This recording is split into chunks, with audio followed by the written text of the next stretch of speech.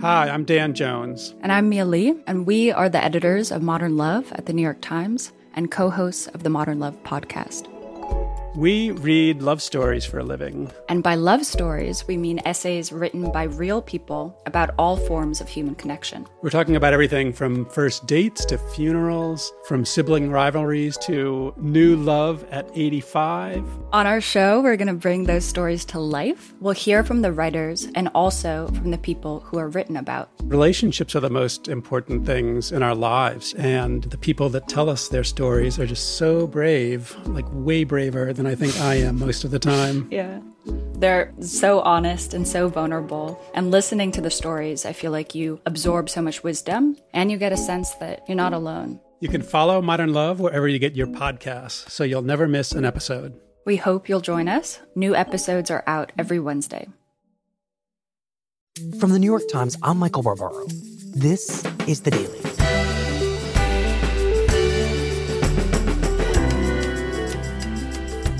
Today.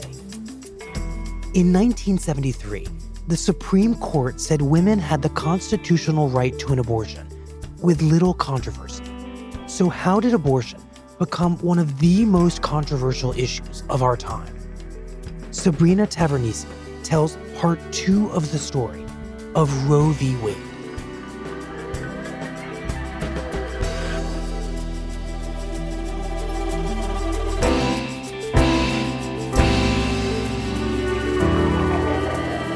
It's Tuesday, July 24th.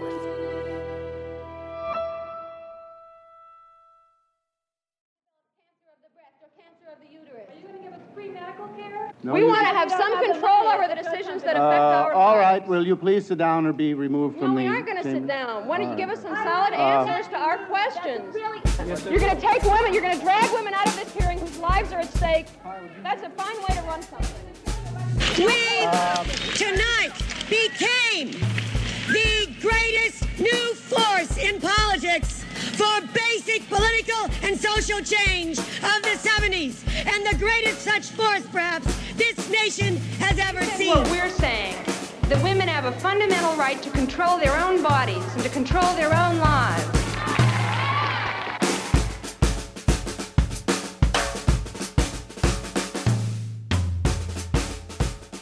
So this issue really becomes a lightning rod. It's really out there on the national stage at this point. And it's an issue that's noticed by a political operative in Washington named Paul Weyrich. God gave us a purpose. God put us here for some reason. Everything that we do here is aimed at the next world, or it ought not to be done. He's a Republican. He's a conservative Catholic from Wisconsin, and he's really associated with a lot of the beginnings of the New Right in the 1960s and 70s. He is really frustrated that the only think tanks in Washington are these very liberal ones like Brookings. So he goes around really forming the kind of ideas and intellectual groundwork for what would become the conservative movement. With money from the Coors family, that's the beer guys, he starts the Heritage Foundation. He does training for many conservatives we now know today. Newt Gingrich was somebody who had training from him. So he knows that there's this vast, untapped resource, really the only one left in the voting public, and that is evangelicals.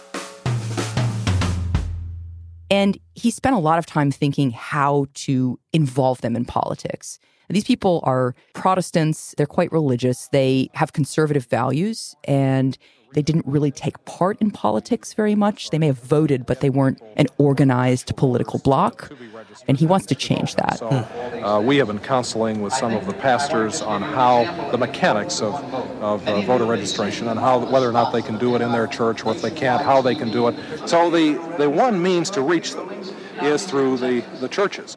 So he tries a lot of things. He takes on issues like pornography. He tries to get them interested in, fired up over different issues, and nothing really seems to work.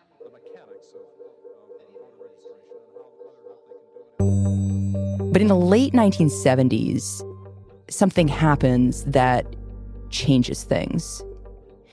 It takes hold in the evangelical community and really, really electrifies it.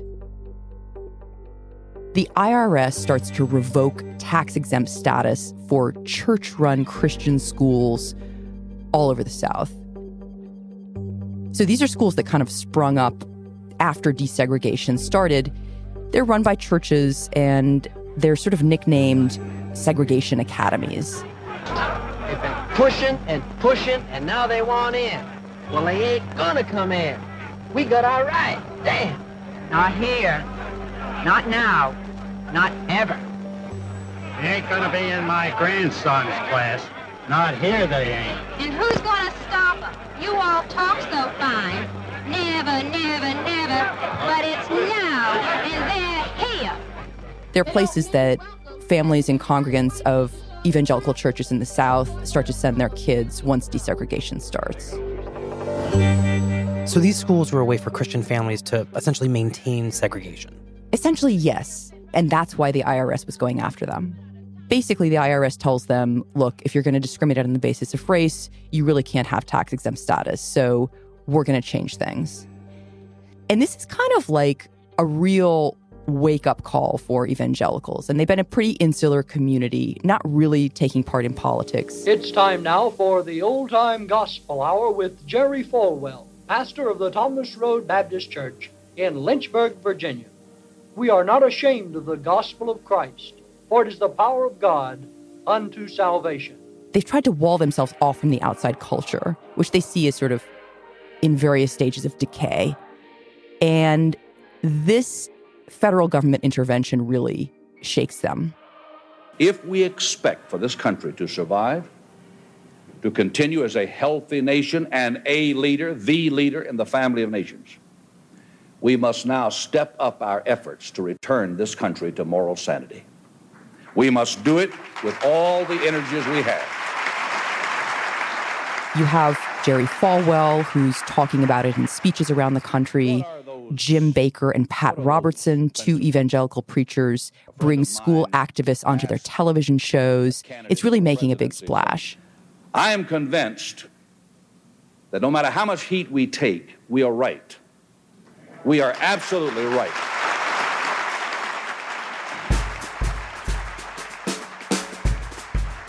So Weyrich sees this, and he feels like Falwell and evangelicals are the key to this. So he meets with Falwell in 1979 and basically tells him that there's a moral majority out there on our side. And then, my friends, we will truly see a moral majority in America. May God bless you. And the account that many people have is that Falwell says, that's exactly what it is. That's what we're going to call this thing.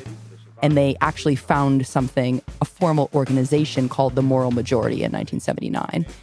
It's going to be the organizing center of bringing evangelicals into the political system, of organizing them, of getting them out there and voting. During the 1980s, preachers, we have a threefold primary responsibility. Number one, get people saved. Number two, get them baptized. Number three, get them registered to vote. So when the school issue really brings evangelicals out of their slumber, kind of electrifies them politically, abortion is something he puts right at the top of the list when he meets with Falwell. Is it wrong to speak from the pulpit about moral and social issues? Now, the liberal preachers had never had a problem with that. He thinks it's the one thing that can really unite Catholics and Protestants. We feel today that we are participating in the murder of the unborn, to vote for anyone who is not totally opposed to this biological holocaust. This is the issue that really can make a real difference in the American political system in favor of conservatives. If you and I were allowed to write the blueprint for America for the remainder of the 20th century, what would be that manifesto? What would be that vision? Right at the top of the list, and I believe it's God's priority as well, we would have to return America to respect for the dignity of human life. It must be the front burner item in everything that we're doing. I'm speaking of abortion. And if I could get a modification of Roe v. Wade that stopped all the convenience abortions, I'd be willing to do that. And the feminists don't like that. So two things are going on here. The feminist movement is taking up abortion as an issue of women's rights. And at the same time, the evangelical movement is taking up abortion as an issue of restoring morality that they think has been lost in the country. Right. So these two movements are kind of hurtling toward each other. And in the process, that is forging our modern political landscape. So you have Weyrich, really the visionary here, making the argument that abortion is going to be the big uniting issue. And you have a presidential candidate, Ronald Reagan. This is a man whose time has come, a strong leader with a proven record. Who you remember from 1967 signed quite a liberal abortion bill for the state, understanding that this is a critical constituency for him. The time is now for strong leadership. Reagan for president. How much consideration are you going to give to the advice of these new conservative organizations and the moral majority and people like the Reverend Jerry Falwell? I am going to be open to these people, and I am going to... He buys what Weyrich is saying and what Falwell is doing. And he starts courting evangelicals aggressively. And one of the things he's telling them to persuade them is that he's against abortion. He thinks it's wrong. Tells them he really regrets his 1967 decision, that abortion is a big, important issue for him. He's pro-life. There's one individual who's not being considered at all. That's the one who's being aborted. And I've noticed that everybody that is for abortion has already been born. He's unequivocal about it in a way that previous Republicans had always hedged, had always kind of stepped away from characterizing it that bluntly. Ronald Reagan takes it head on. Is an unborn child a human being? I happen to believe it is. You're singing our song. And it works.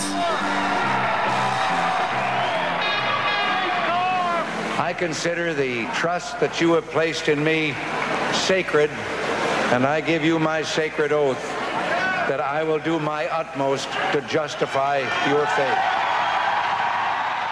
Evangelicals vote for Ronald Reagan overwhelmingly. And the politics there and the partisan politics there are really the beginning of the modern American political system as we understand it today. This is the moment when party affiliation starts to mean something definitive in the abortion debate. Republicans against, Democrats for. Exactly. After Reagan took office into the 1980s, abortion really became this very hot-button issue. It was the culture wars. The protests and the divisions become much worse. And there's a very strong movement on the anti-abortion side to try to show Americans what abortion is, to persuade them in a grassroots way. And in an effort to do that, they made this movie called The Silent Scream. It came out in 1984, and it was trying to show people exactly what abortion looked like. My name is Bernard N. Nathanson. I'm a physician, practicing obstetrician and gynecologist. And I think I've had a passing experience in matters of abortion. Using ultrasound technology that was relatively new at the time. It's a moving picture. It has color. The whole story has changed since the 1970s. Now, for the first time, we have the technology to see abortion from the victim's vantage point. It made a big impression, really hits a nerve. A lot of people wrote about it, and Ronald Reagan talked about it personally. The question of abortion grips our nation. Abortion is either the taking of a human life or it isn't. And if it is, and medical technology is increasingly showing it is, it must be stopped. It was distributed to every single member of Congress. And tonight, I ask you in the Congress to move this year on legislation to protect the unborn. So the tactics become much tougher. Recent attacks on abortion clinics all over the country have prompted the House to open hearings on the problem. And the battle lines are really, really drawn. The mood in the House hearing room was heated today. An angry Congresswoman Patricia Schroeder lambasted abortion foe Joseph Scheidler. I have had 2 children. I have lost 2 children. And it is not an easy thing for me to talk about. Then you should be pro-life.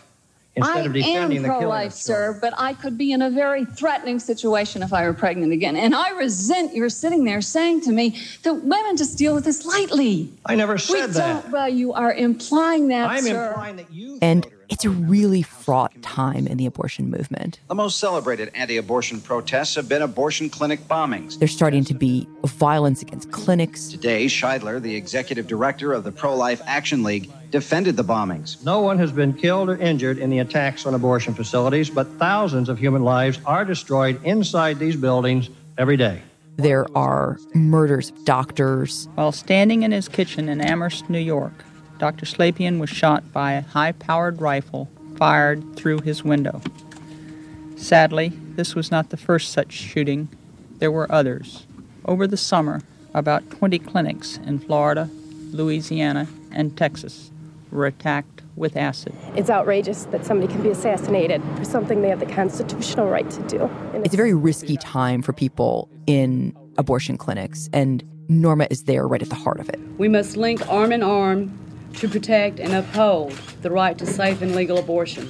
Norma is working at an abortion clinic in Dallas, and she starts there about 10 years after Roe, and she works as a telephone operator. She's taking calls from women from all over the state.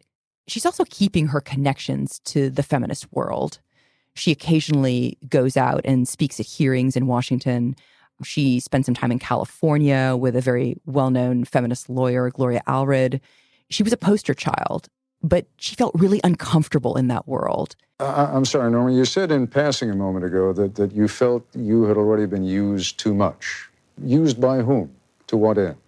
Even though that world wanted to elevate her. Well, I've been shunned by quite a few of the national leaders in the pro-choice movement.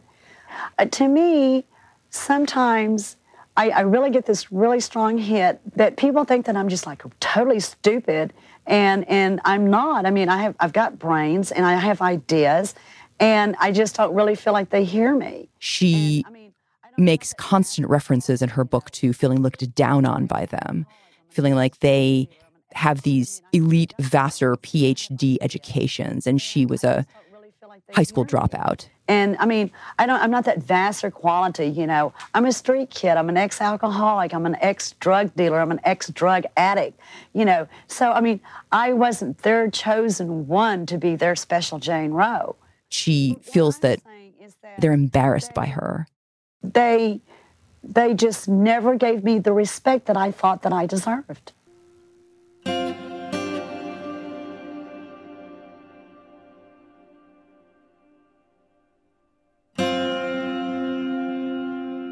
So even though these people are championing her cause, she doesn't feel at peace with them.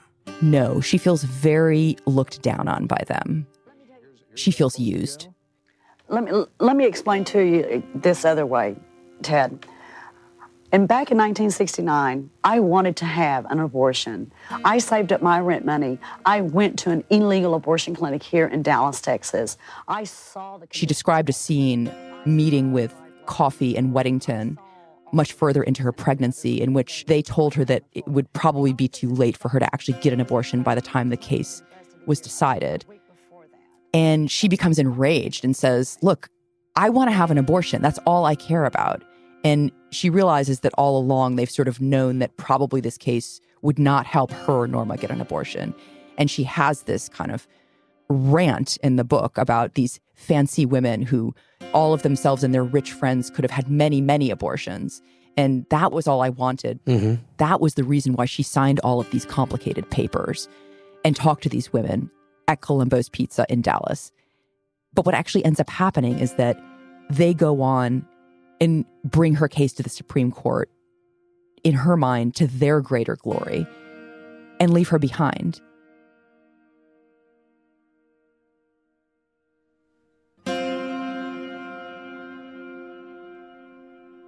Then something kind of strange happens. There's a pastor who moves in next door, right next door to the abortion clinic where Norma works. And he's running something called Operation Rescue. Are you the rescue people? You betcha. What's going on this morning? We're rescuing babies, as we love to do. Yes? Yes, because abortion is murder. That's why we do this. Because abortion is murder. The group's mantra is, if you think abortion is killing, then act like it. No choice, come to me. No choice, come to me. I'll do it. I don't care. I don't care about women's rights. It has quite radical, but largely peaceful tactics. Protesters lying down on the street in front of clinics, handcuffing themselves to doors of clinics, going limp and having to be carried away by police, blockading clinics. Kind of a new chapter in the anti-abortion strategy. I mean, what are the chances that this evangelical pastor would move right next door to Norma's abortion clinic? Was that deliberate? So in most places that was deliberate, and it probably was in this case too. At first she was very angry and couldn't believe that they had the nerve to move right next door. But within a short period of time, she started to become friendly with the head of the operation. His name was Philip Benham. She called him Flipper, and he called her Miss Norma. And they started to become pretty chummy.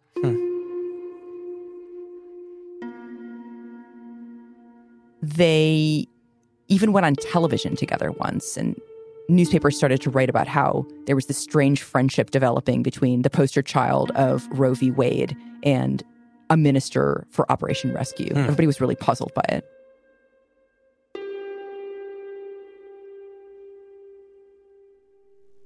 I baptize you in the name of the Father, and of the Son, and of the Holy Spirit. Hallelujah. And then in 1995, shocking everybody, she converts. This was the kind of conversion the pro-life movement has been praying for. She becomes a born-again Christian. And Flip baptizes her in the swimming pool in the backyard of one of his congregants. There she is! This was the woman whose name is as familiar as any in the land, the embodiment of the pro-choice cause. And this creates a huge uproar. A Texas pro-life association said memorably that the poster child just leapt off the poster. She joins the pro-life movement. Most of you won't recognize me or my real name. It's Norma McCorvey. I'm also known as Jane Roe, the plaintiff in the Supreme Court case, Roe versus Wade. And she is a trophy for that movement. I mean, she was the poster child, and suddenly they have her. She's renounced abortion. She thinks it's wrong. However, upon knowing God, I realized that my case, which legalized abortion on demand, was the biggest mistake of my life. You see, abortion And has eliminated she 50 million goes on a crusade to stop it. She gives speeches. She goes around the country. She takes part in protests. Well, I came here to show my support for life and to get arrested along with all the other saints. And I asked Mr. Obama to help me overturn Roe versus Wade yesterday. I don't know if you got the message, though. She protests President Obama when he's going to give a commencement speech at Notre Dame. Norma McCorvey getting arrested now. You know she's a Catholic. Even goes to the Senate to protest his Supreme Court choice, Sonia Sotomayor. She gets arrested and dragged out of the chamber for shouting when a senator was speaking. Clear the sidewalk. God bless you, Norma. We're praying for you, sister. Thank you, Norma, for standing up for the baby. Does she explain why she makes this extraordinary conversion? So basically, over the years, as she recounts in her second book, she starts feeling a deep, big sadness that she attributes to supporting abortion. She talks about how she suddenly starts to hear the sound of children's feet pitter-pattering through the clinic after it's closed after hours. She hears the sound of a child's laugh as she tries to cut the flowers outside to put in the recovery room. And she starts feeling that someone out there in the universe is trying to tell her something. All of the sadness throughout her life, that's actually about abortion. She comes to regret that choice. and her role in the movement. And she says it's God that helped her see that. And she starts talking to Flip. And she seems to get something from him that she's not getting from the women she knows in the pro-choice movement. He owned a bar and he had drinking problems. He was flawed in a way that she understood. She says at one point that they wanted her so that they could change something for everybody else and kind of ignored her as a person. Whereas Flip, who becomes her friend, wants her just for herself, not for the movement. Someone in feminist circles after this happened, and feminist circles, by the way, didn't really have much of a reaction. They kind of just shrugged it off. But someone said this is some way that she can use the system in the way that the system had used her.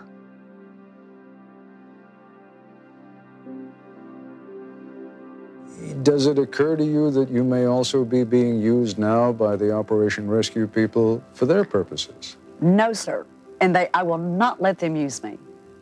When these people from Operation Rescue call me at home now, they don't say, hey, Norma, I wanted you to come down to the office, or hey, Norma, we're having a fundraiser. You can get in and we're going to introduce you. We're going to acknowledge the fact that you're there, but we don't want you to speak because you're a loose cannon, and we don't want really loose cannons around, but we really do need you there because you're Jane Roe and we don't have any other choice. So go figure. You're saying that's the way you were used by the pro-choice movement? Yes, sir. Okay, well, Norma McCorvey, I wish you that peace and tranquility that you clearly want, and I thank you very much for being with us this evening. Thank you very much, and I appreciate you. Thank you.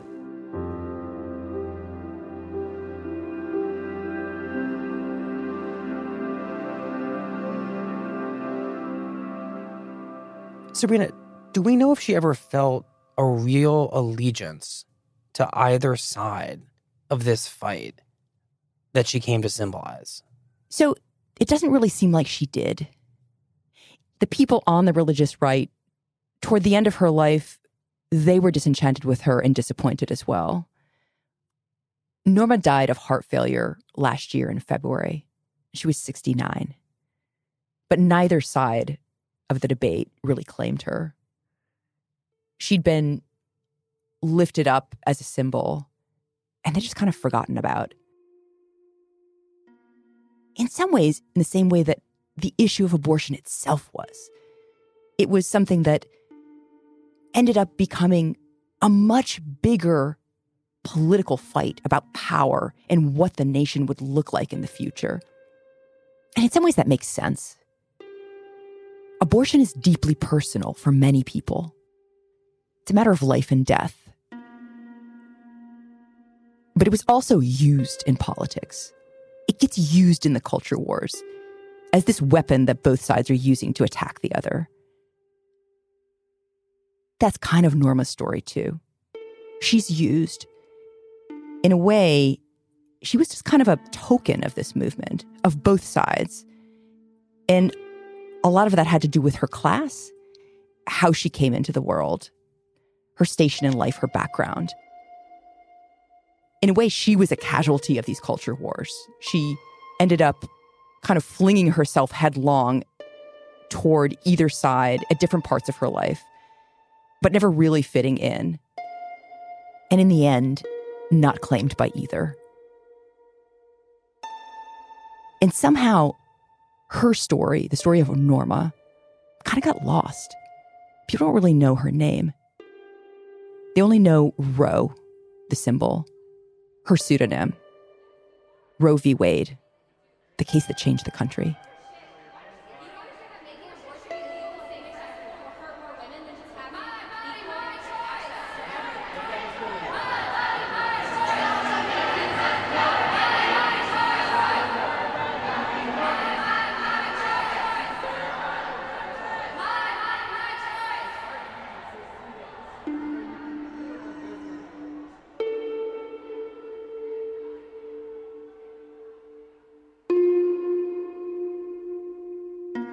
Sabrina, did Norma end up having the baby in the end? She did. It was a girl. and she was whisked away for adoption before Norma could ever see her. She writes this: "All my life I have tried to do my best. The problem, as I try to understand it, is that I do not fit many people's idea of historical role model. For one thing, I am not a gentle woman or a sophisticated one. Unlike many of the women I admire, I have not been able to spend a lifetime thinking of big issues or political strategies, or many times even what I'm going to do the next day or hour or minute. I would like to be that kind of woman, but I am not. Instead, I am a rough woman, born into pain and anger and raised mostly by myself, married to a man who beat me when I was pregnant. I have sought out and pulled close to bad people, and I have lashed out and pushed away the people who love me. I have a bad temper, and oftentimes, at the worst times, I lose it. I am my own worst enemy. I've had 3 children, but 2 of them, for better or for worse, are unknown to me. Of my many sorrows, this is without a doubt the worst."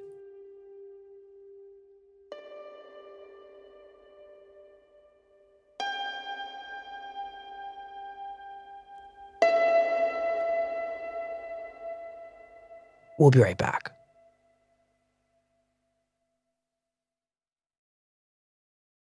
It's go time, as in, now's the time to go open and fund a Fidelity IRA. By contributing up to the $6,000 maximum limit before the extended 2020 federal income tax deadline of May 17th, you could reduce your taxable income. So don't wait. Visit fidelity.com/thedaily to make a tax-smart move today. Investing involves risk, including risk of loss. Fidelity does not provide tax advice. Consult a tax professional regarding your specific situation. Fidelity Brokerage Services. Member NYSE, SIPC. Here's what else you need to know today. President Trump and Iranian President Hassan Rouhani are exchanging threats of war as the U.S. prepares to reimpose economic sanctions on Iran that were suspended under the nuclear deal Trump canceled. پشیمان میشید. پشیمانی ابدی برای شما به بار خواهد آورد. In a speech over the weekend, Rouhani warned that, quote, America should note that peace with Iran is the mother of all peace, and war with Iran is the mother of all wars. In response, Trump tweeted, quote, never ever threaten the United States again, or you will suffer consequences the likes of which few throughout history have ever suffered before. By Monday, Iran's government was downplaying the exchange, dismissing Trump's message as, quote, the bullying words and the rhetoric he uses, especially in his early morning tweets. And John, Sarah. Thank you, Sarah. Senator Rand Paul today made a strong attempt to vitiate the credibility of former CIA Director John Brennan, saying that he's, and I quote, monetizing his security clearance and that it should be removed from him. He even called on the president to do this. Will the president consider Senator Paul's suggestion and call for the removal of former Director Brennan's security clearance? On Monday, Press Secretary Sarah Huckabee Sanders said that the White House may remove the security clearances of former high-ranking national security officials in retaliation for their criticism of President Trump. Not only is the president looking to take away Brennan's security clearance, he's also looking into the clearances of Comey, Clapper, Hayden, Rice, and McCabe. Sanders said Trump was considering revoking the clearances of at least 6 former officials, including FBI Director James Comey, CIA Director James Clapper, and NSA Director Michael Hayden, all of whom have faulted Trump in prominent media interviews for not confronting Russia over its interference in the 2016 election. Former directors of intelligence agencies typically keep security clearances so that they can consult with their successors and share their expertise. The president is exploring the mechanisms to remove security clearance because they've politicized and in some cases monetized their public service and security clearances. Making baseless accusations of improper contact with Russia or being influenced by Russia against the president is extremely inappropriate, and the fact that people with security clearances are making these baseless charges provides inappropriate legitimacy to accusations with zero evidence.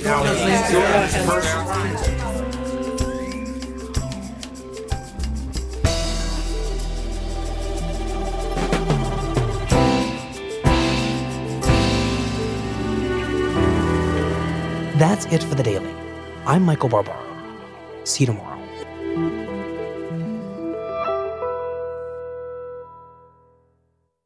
You're still running your business on QuickBooks? More like quicksand. The bigger your company grows, the faster you sync with outdated software. NetSuite by Oracle is the scalable solution to run all key back office operations, no matter how big your company grows. 93% of surveyed organizations increase visibility and control since making the switch from QuickBooks to NetSuite. Right now, NetSuite is offering a one-of-a-kind financing program. Head to netsuite.com/daily. That's special financing at netsuite.com/daily. netsuite.com/daily.